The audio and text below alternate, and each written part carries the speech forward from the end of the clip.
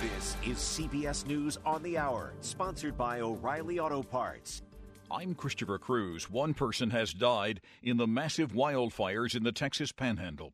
In the small town of Canadian, people are fleeing. CBS's Dave Malkoff is there and finds people are struggling to find evacuation routes. Dozens of homes and businesses have been destroyed, forcing residents to leave everything behind. Before Teresa Rankin got away, she watched as her home of 38 years went up in flames. My son, I was FaceTiming him. He's in the service. And he said, "Mom, leave."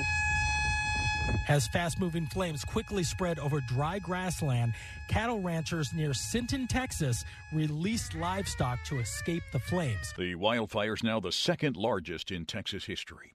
Can a president be prosecuted for something they did while in office?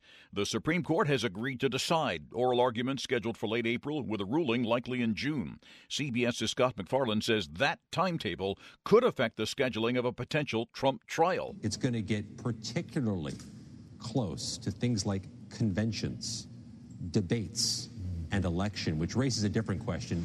Does the special counsel in the Department of Justice want to hold a trial so close to those things? New report says immigrants are one of the main reasons America's economy is so strong. About 50% of the labor market's recent growth came from foreign-born workers over the last year, according to federal data. Experts say the economy is booming due to migrants taking on jobs in restaurants, leisure, and hospitality. Add that to baby boomers retiring, failed economic systems like Venezuela, one of the main drivers for people coming to the U.S. CBS's Matt Piper.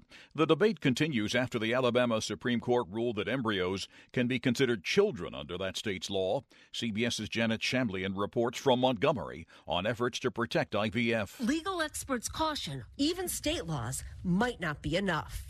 There's a possibility that whatever the legislature does will be challenged as violating the rights of fetal persons. Florida lawmakers postponing their legislation just this week amid concerns it could impact the procedure. 4 astronauts are to blast off for the International Space Station less than 24 hours from now. This will be visit number 3 for Dr. Michael Barrett. It's a great little spaceship. It is what you would expect as a point along an evolutionary curve as we develop new generation spacecraft. Eagles co-founder Don Henley has finished testifying about why he believes drafts of lyrics to Hotel California and other classic Eagles songs should never have shown up at auctions.